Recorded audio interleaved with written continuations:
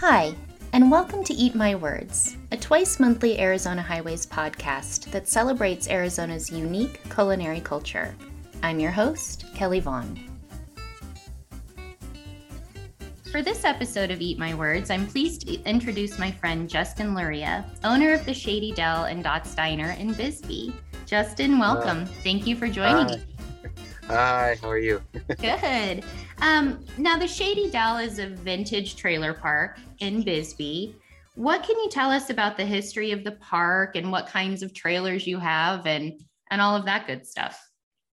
Definitely. So the history of the park was, it started in 1927. Originally, it was called Thompson's Motor Court. It was in Bisbee, and Bisbee is known for its mining. Also, too, there's a Highway 80, which was kind of the southern route to Route 66. And it was actually a true coast-to-coast highway linking, I think, all the way from Savannah, Georgia, all the way to California, to San Diego. And so Highway 80 was a really popular route, and it went right past, and it still is there. Highway 80 goes through Bisbee. And so the RV park it's right on Highway 80 too. So it was a place for a lot of motorists coming during that time. And yeah, and then it got changed name to the Shady Dell in like the 50s. And then it went through different incarnations. And in the mid 90s, a gentleman, Ed Smith, and his partner Rita, is just like a regular RV park, but they were collectors and bought vintage trailers and just needed a place to collect them and put them there. But then they started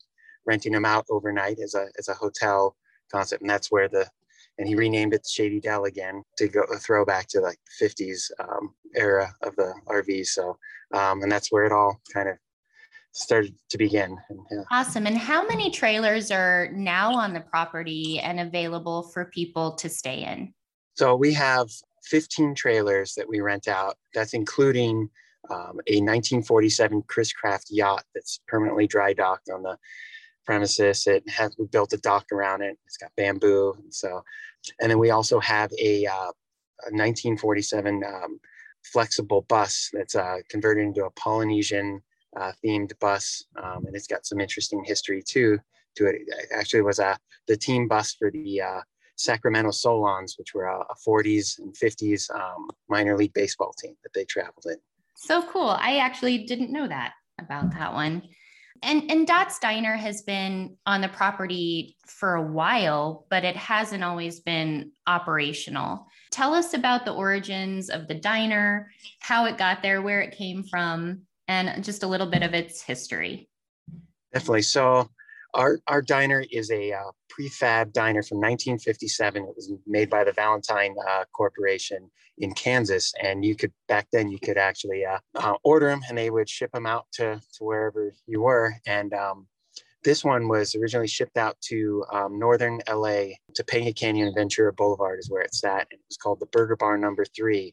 And I think it was in operation until like the late 70s, early 80s. And then it closed down and sat defunct. And then it was in somebody's backyard and just sitting there, just decaying away. And Ed was on a buying trip and found it in the mid 90s, I think around probably early 90s it was. And him and Rita bought it and brought it to Bisbee, to the Shady Dell, and wanted to have a diner there. And so they totally restored it. And there was a woman cooking at another restaurant in town that they loved her food, and they wanted to have her cook at the diner. And they told her, if we name the diner after you, would you come over and cook at the diner? And she said yes. And so her name was Dot Bozeman. So they named it Dots. And then I think they opened up, it was about 1996 is when the diners first opened with Dot, and she ran it a few years.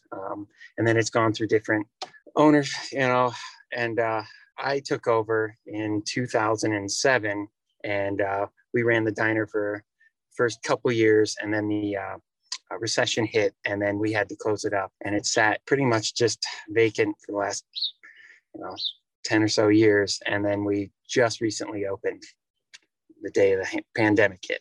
Yes. So you actually opened during the pandemic, which must have been somewhat intimidating. Everyone was staying home for the most part. What led to your decision to open them and just what was that experience like for you guys as you navigated the past year?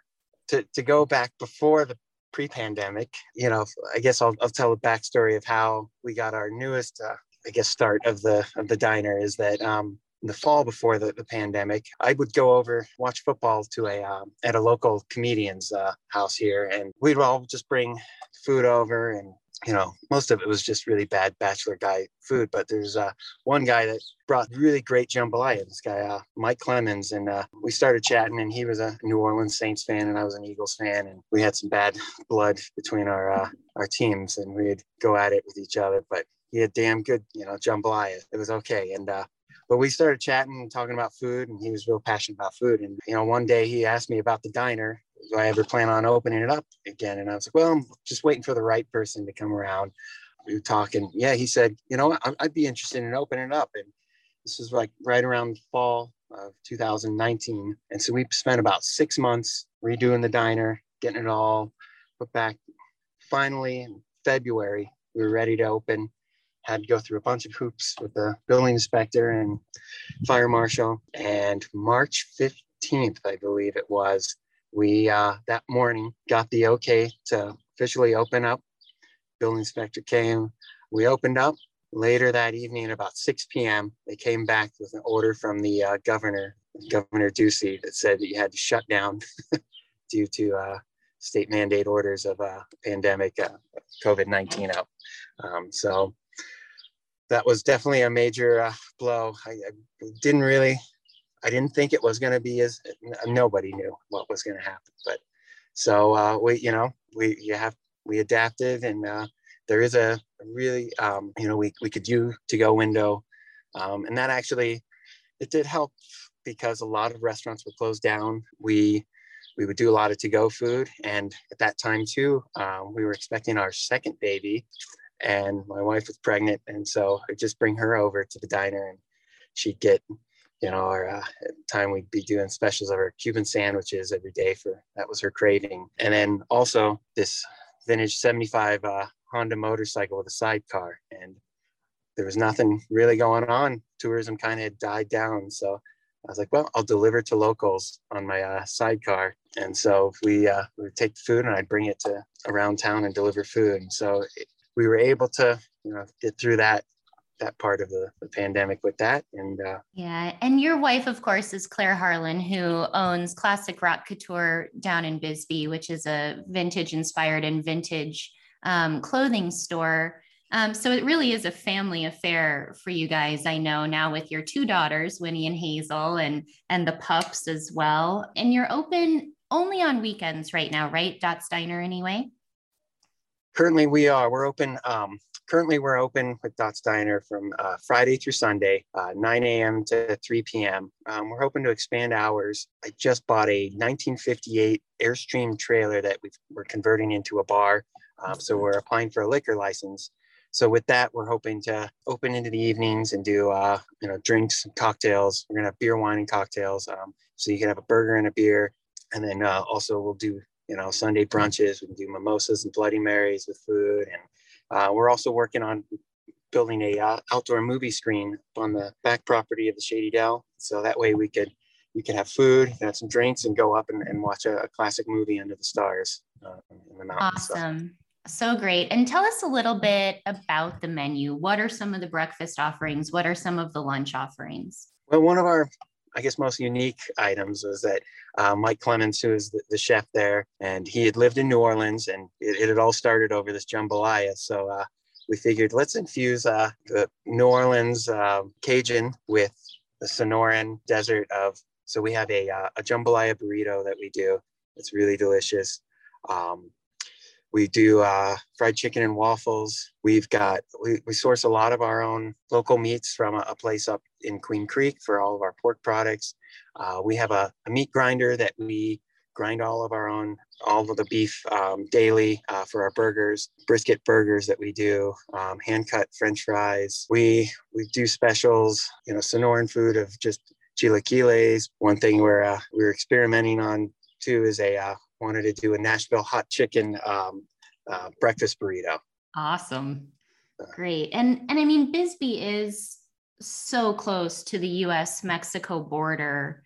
And a lot of the food, it seems, in town is kind of inspired by that culinary heritage, the Sonoran Mexican cuisine and, chilies and spice and that sort of thing. And it seems like you're bringing a little bit of that into the diner as well. Definitely. Yeah, we'd like to use a lot of local ingredients. I go down to Agua Prieta and buy a lot of, they're really famous for their handmade tortillas down there. There is some great seafood restaurants or seafood markets that carry a lot of the just beautiful jumbo shrimp from Rocky Point. So we've been buying that. We've been making shrimp po' boys, shrimp omelets and stuff. So trying to do the keeping it local as much as we can. Yeah, for sure.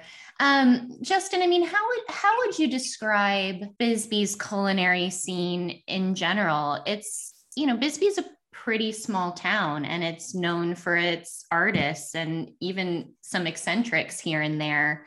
How do you feel like the community shapes the culinary scene there?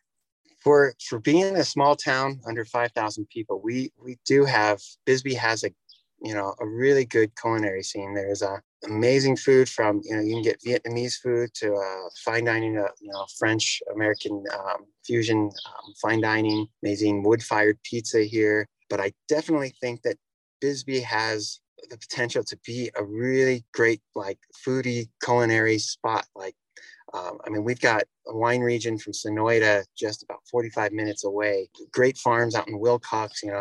It's always been known too for the farms of cattle ranches down here. And so I think it is an inspiring place. And then you have also great influences from like the Sonoran Mexican food. And so, yeah, I think we could definitely, with tourism and locals, have an elevated a food scene and even more restaurants. Would be great. More variety of different unique spots. So awesome. Justin, I know you're a busy man, so I'll just ask you one more question. What do you want our listeners to know most about the Shady Dell and about Dots? I would definitely recommend checking out our website, theshadydell.com. If you've always wanted to stay in a vintage trailer, and don't want the hassle of towing one or even purchasing them because they have become very collectible to buy, you can come and stay in one. And it's it's basically like, staying in a museum. We try and create just an experience at the Shady Dell that it's, what like an RV park would have been like in the 50s. And then you can come and eat at the diner, with our soon bar coming. You can have a drink and watch some movies under the stars and hang out, relax, bar, have a good time, and sleep in a vintage trailer and wake up and eat some chicken and waffles. Doesn't sound too bad to me. No, you got it all. Yeah. Justin, thank you for joining us. We appreciate it. Don't want to miss an episode? Be sure to subscribe. For more information about Dots Diner and the Shady Dell, visit theshadydell.com. For more information about Arizona Highways, visit arizonahighways.com. Until next time, eat my words.